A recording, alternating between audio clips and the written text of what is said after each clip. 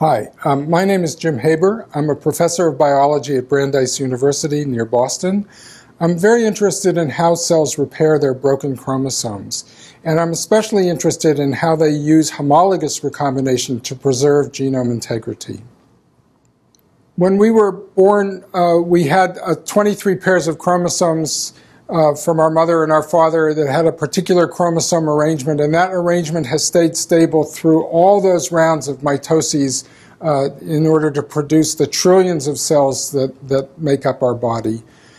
The exception to this genome stability are what happens in tumor cells. And here you can see at this microscopic level truncations, translocations, inversions, all sorts of chromosome rearrangements, and of course many other alterations that you can't see without going down to the level of DNA sequencing. Different tumors have different rearrangements, but all of them are somehow creating these kinds of chromosome alterations, many of which are not important in the development of the tumor, but sometimes these rearrangements turn out to drive the cancerous nature of these cells.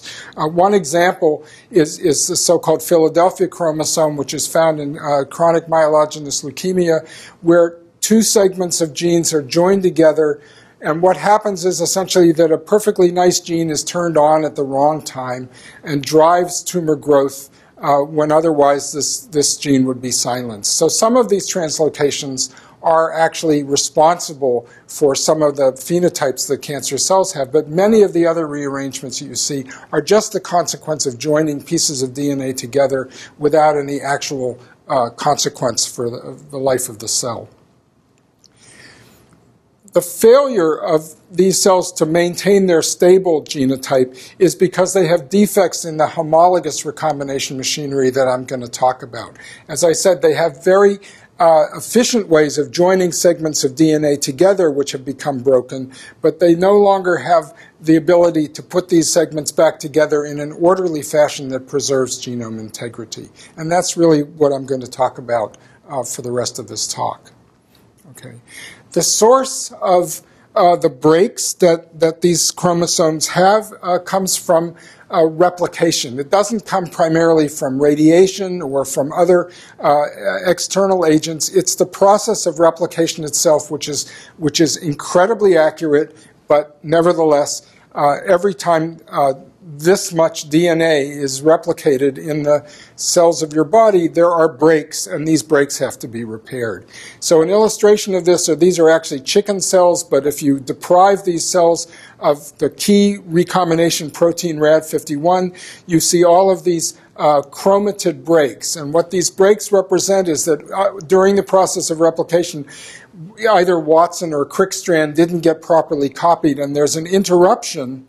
And that interruption is what's seen in this image, and it's the job of the RAD51 protein, a recombination protein, to patch up this break, which it's going to do by copying the sequences from the intact template to patch up the break. And I'm going to be talking in more general detail about how that process occurs. Okay, so the source of most of the damage is the DNA replication machinery itself. This is just an image of the DNA replication fork. And really what I'm telling you is that there are sources of damage, replication fork barriers, and other instabilities that cause the replication machinery to fail maybe as many as 12 times per normal cell cycle, maybe more, as you'll see. So the simplest of these breaks that arise are just when one of the two strands is nicked, and as the replication fork comes through this sequence, it can't copy across the nick, and this leads eventually to the formation of a double-strand break. That essentially means that one of the two sister chromatids has a break, and the other one is intact and could be used as a template to do its repair. But there are other sources of these breaks that I want to just mention. One are the consequence of UV exposure of DNA, which leads to the formation of cyclobutane dimers. Here, thymine dimers, where two adjacent thymine residues become covalently linked together. This leads to a really severe distortion of the double helix, and it prevents the normal DNA polymerase from going through this sequence. And that frequently, as you'll see, leads to breaks. Another source of these breaks comes from what are called triplet repeat sequences. Here, CTG repeated dozens of times. In the case of Huntington's disease, sometimes hundreds of times. And these very simple repeats have the capability of forming quasi-stable secondary structures, which again block the formation of the replication fork and lead to breaks. And another example, which has become appreciated much more recently, are the formation of what are known as RNA-DNA hybrids, or R-loops, where transcripts of DNA, which ought to be liberated during the process of transcription so they can go off and be messenger RNA or other kinds of RNA, remain stably base paired to the template from which they were derived, and that these turn out also to be severe blocks for replication fork progression. The cell has ways of getting rid of these R loops, either by unwinding them using an RNA-DNA helicase, or by degrading them using some nucleases, but quite frequently these structures remain, and they are again sources of damage. So all of these sources of damage are at least possibly going to lead to chromosome breakage. In humans, there have been dozens and dozens of fragile sites identified where such breakage is likely to occur. One way of finding these fragile sites is by slowing down and disabling the normal DNA replication process, in this case by using a drug called acetylcholine.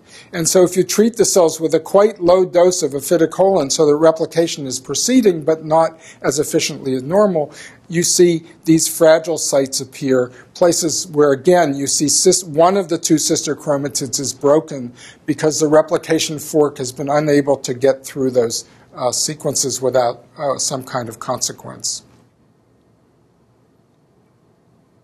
One consequence of this replication fork stalling is a phenomenon called replication fork regression, and this will turn out to have some interesting consequences. So here the replication fork is moving from left to right. It encounters, in this case, a thymine dimer, and the replication fork can't progress any further than that. But interestingly, this replication fork is capable of rearrangement, so that the newly synthesized strand, this red strand here and this red strand here, can unpair from their original template and can pair with each other to make this new structure. And this is a very odd structure because it's a four-way junction. That's not the normal thing you see in DNA.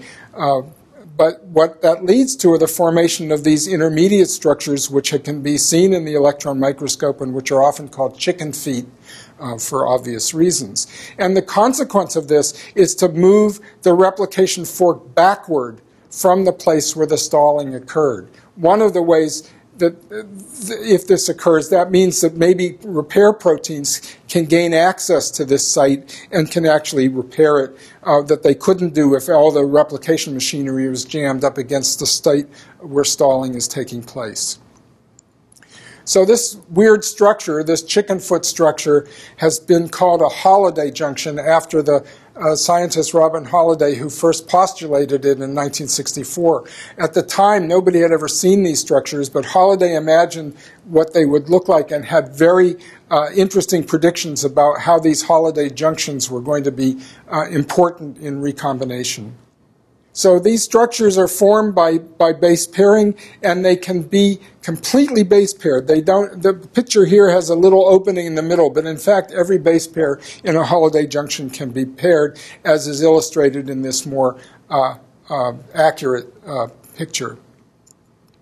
One of the features of Holliday junctions, which I just mentioned in a way, was the fact that they can migrate. And they can migrate because every time you can form the same structure here as here. The only difference is whether these bases are paired or those bases are paired in this structure. And so it turns out that energetically it doesn't require a lot of effort for this Holliday junction to be able to migrate back and forth. Here's another picture of that, illustrating the mobility of these Holliday junctions. So that when they form, they can branch, migrate forward and back, and they can go away from that source of blockage and back towards that source, as I mentioned. Okay, so here again is one way in which this replication fork holiday junction migration can be used. Again, there's this chicken foot being formed, and in this case, the 5' strand is longer than the 3' strand. The 3' strand can now copy what was the other newly replicated strand, as shown in the green image there. And then if this branch migrates all the way back, it can bypass the thymine dimers by virtue of the fact that it has copied those sequences from a different template. Here, the DNA damage isn't repaired, but the replication fork can continue. The other feature of holiday junctions, which is of some interest, is the fact that they can be resolved by endonucleases that will cut the holiday junction apart. And it can cut the holiday junction apart in two different ways. One way would leave the original strands in their parental configuration and be called a non-crossover. And the other way, which looks different, but remember that in 3 dimensions, these two alternative structures are in fact very similar. But if it cleaves the other strands, then you end up with essentially a crossover, which is to say that part of one parental strand is linked to part of the other parental strand. And of course, crossovers, which arise frequently in meiosis, turn out to come from this kind of resolution of intermediate structures. So for the rest of the talk, I'm going to talk a little bit more in detail about different mechanisms of homologous recombination that can be used to patch up the double-strand break. All of these mechanisms have one common principle, which is that the broken ends of the DNA are going to be able to be repaired by base pairing with a template sequence to recognize a sequence that is identical or nearly identical with which it can then effect repair. The mechanism I'm going to start talking about is break-induced replication, which is, in a sense, the simplest of these repair mechanisms to look at. So I mentioned that there were these chicken feet intermediates, and that a chicken foot intermediate, in addition to being branch migrated, could also be cut. It's a holiday junction, after all. It can be cut by holiday junction cleaving enzymes, and what that does is to leave one of the chromatids intact, and the other one is essentially broken at the site where the replication was blocked. So that broken replication fork can then be used to restart DNA replication by using a process of homologous recombination.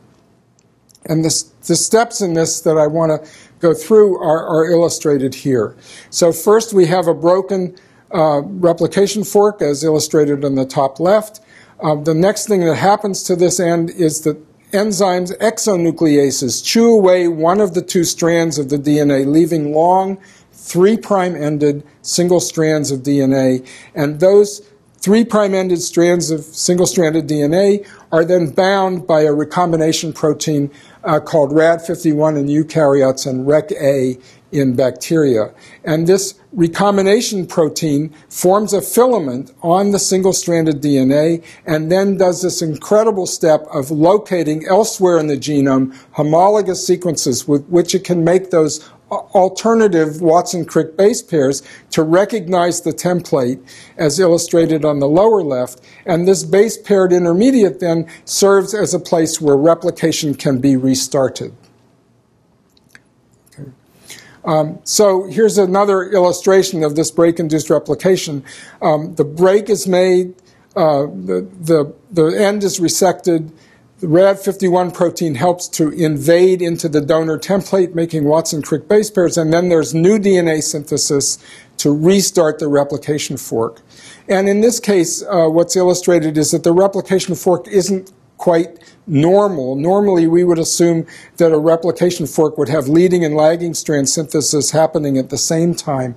But it turns out in break-induced replication, at least in the one case that we can study in great detail, which is in budding yeast, the two strands of DNA synthesis are actually discoordinated. And this accounts for the fact that there is much more error associated with this replication process than you would see in normal DNA replication. In fact, in a third video that will be part of this series, I'll talk a lot about the errors that are produced by this kind of repair mechanism. Okay, so Rad51 or Rec-A binds as a filament onto the DNA and then affects this search for homology. If we look at these proteins in more detail, we discovered that REC-A and RAD51 each subunit of these molecules binds 3 bases of the single-stranded DNA, but makes a long and continuous filament, which are illustrated here. One of the consequences of that is to stretch the DNA by almost 50%, so that the DNA is much more extended than it would be under normal B DNA form. And this stretching open the DNA, I think, is very important in the way in which this search for homology takes place.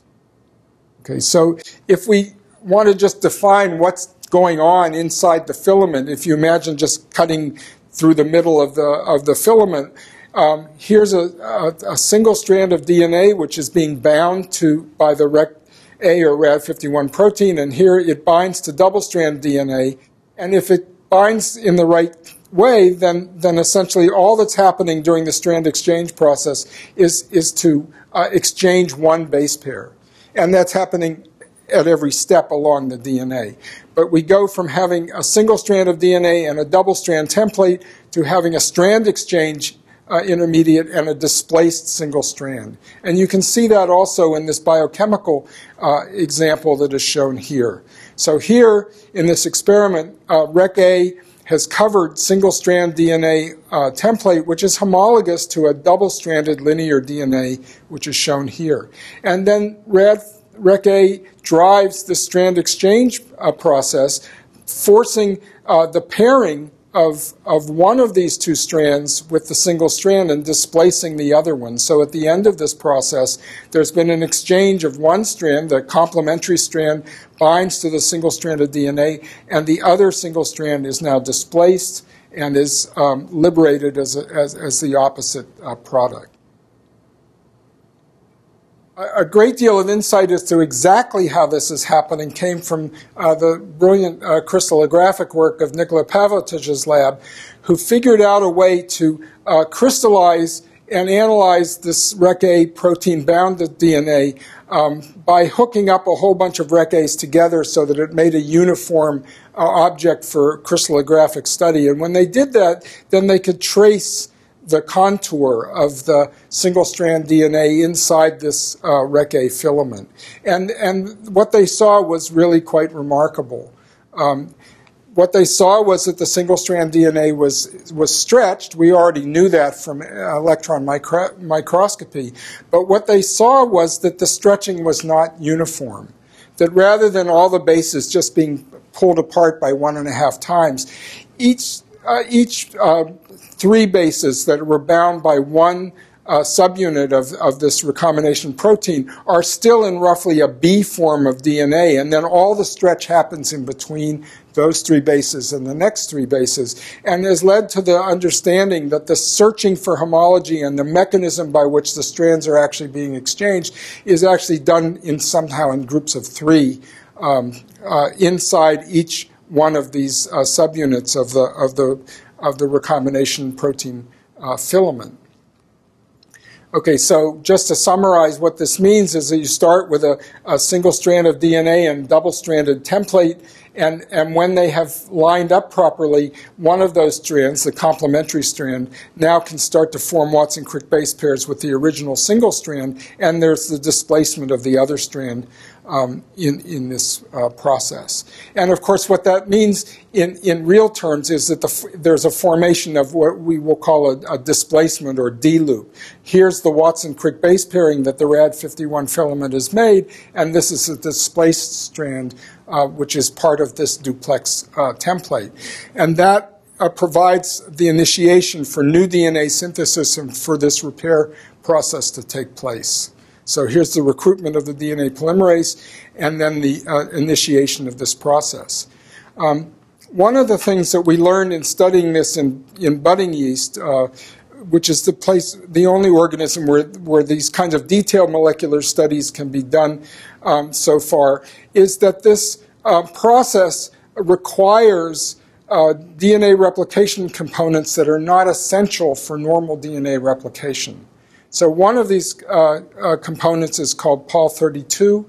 It's a non-essential subunit of the DNA polymerase complex, not needed for normal DNA replication, but essential for this replication restart mechanism, break-induced replication.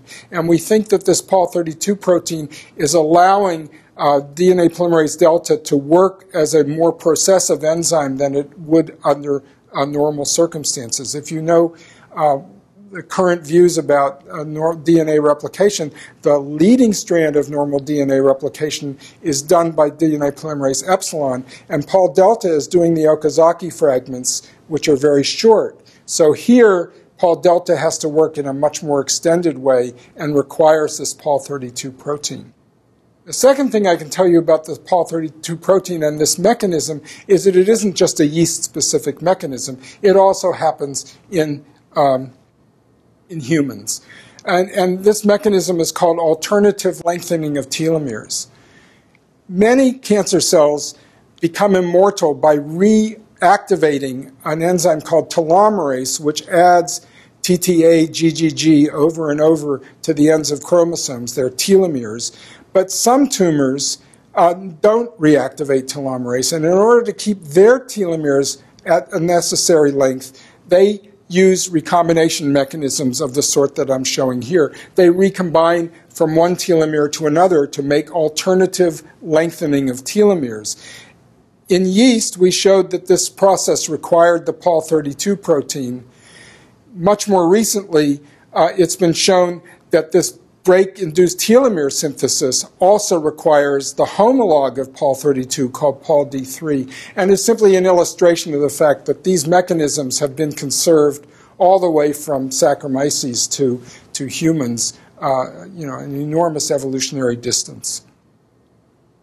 Okay, so that's what I wanted to say about break-induced replication. Now I'll say something about another process which is called gene conversion, and the difference here is that both ends of the double-strand break can participate in the repair event.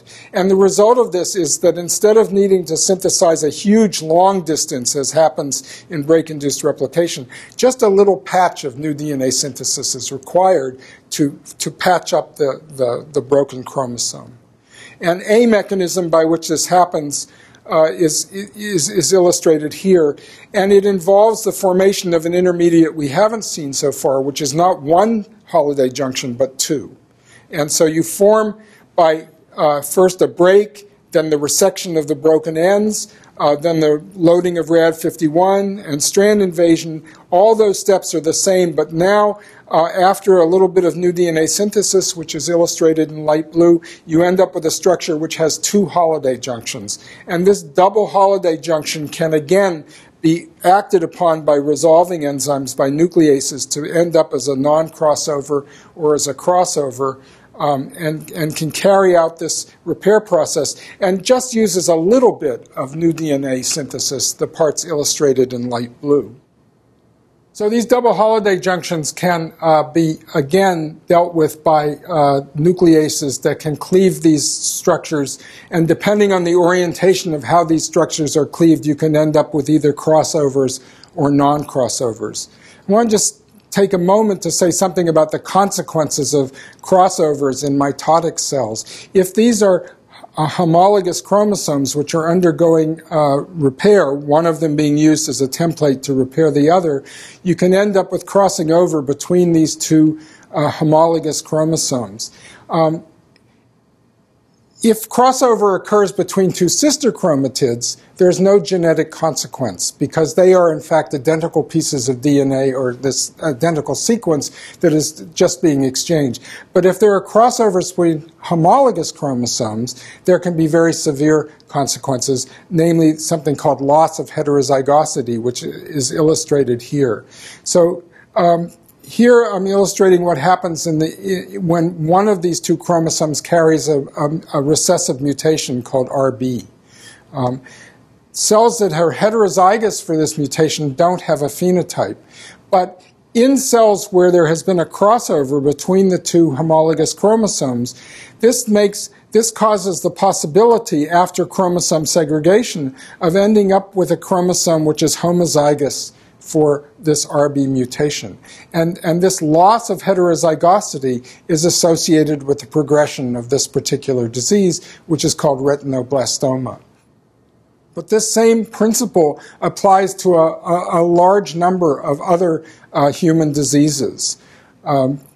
It turns out that a number of diseases, retinoblastoma, the deficiencies in breast cancer, BRCA1 or BRCA2, the two familially inherited breast cancer mutations, something called Lynch syndrome, are all intrinsically recessive mutations. They don't have a real phenotype when there's a wild type copy around.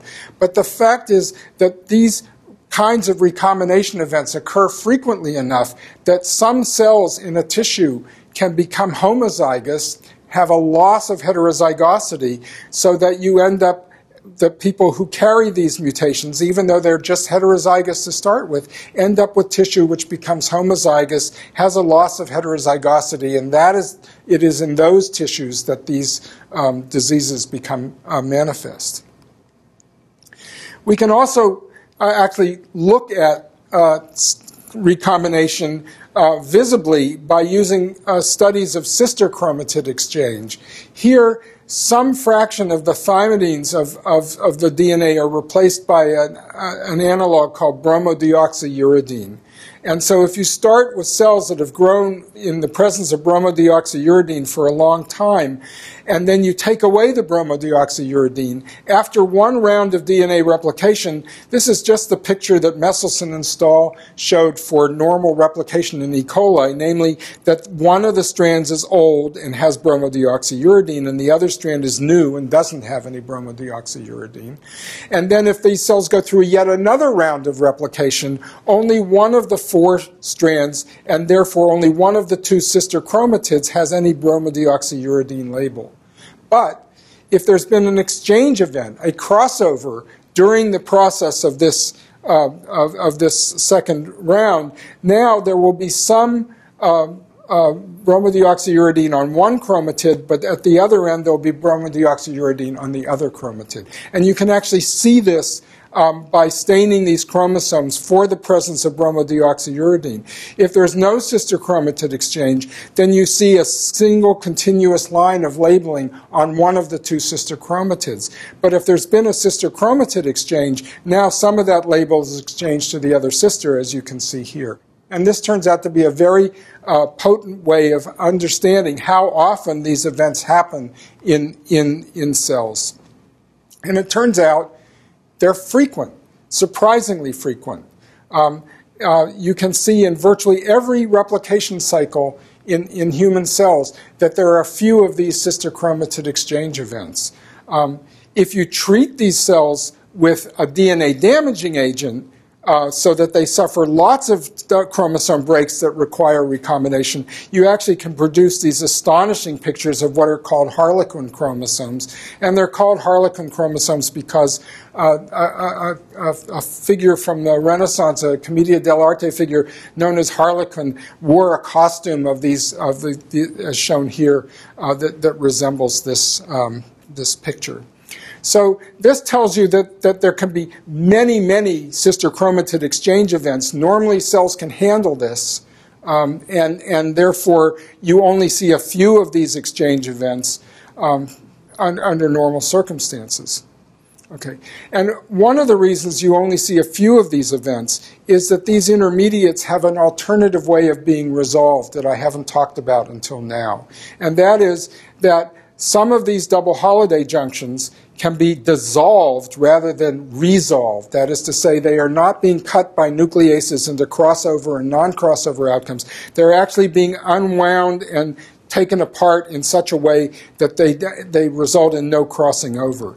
And it turns out that a key element in that unwinding process is a helicase, a DNA unwinding protein called the Bloom helicase, which was identified by the fact that individuals lacking this helicase are cancer prone and have many other problems, the so-called Bloom syndrome, which unwinds the structure so that there are no crossovers. And so in the absence of the Bloom helicase, there's a huge increase in sister chromatid exchange because nothing is being unwound. Everything is being driven through the crossover pathway.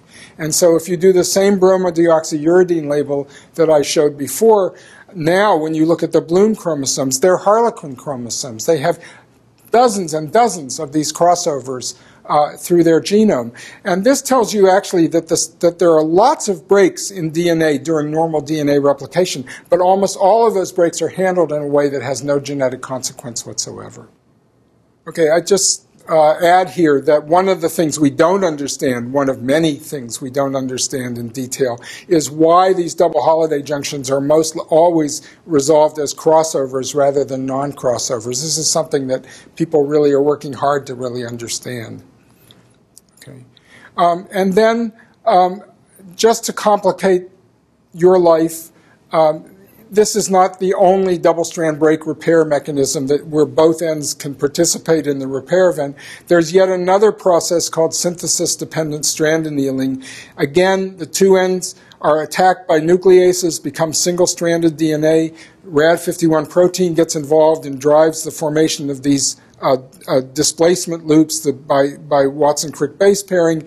There's the initiation of new DNA synthesis, as illustrated in the light blue. But here, the new DNA synthesis that's being generated is different from what happens in the other mechanism because it's being unwound from the template in the same way that RNA would normally be unwound from its DNA template. And this unwound strand of DNA, the newly synthesized DNA, eventually is copied far enough so that it can anneal with its partner, and then it all gets patched up. The result of this is there never was a stable holiday junction intermediate, and all of these events are resolved as non-crossovers. This mechanism turns out to be very important in mitotic cells. This mechanism, the second mechanism, turns out to be much more important in meiotic cells. In meiosis, crossovers are, of course, desirable to generate genetic diversity, but it turns out also that crossovers are necessary to hold these pairs of homologous chromosomes together for proper chromosome segregation. If there's no crossing over, there is what is known as first division non-disjunction.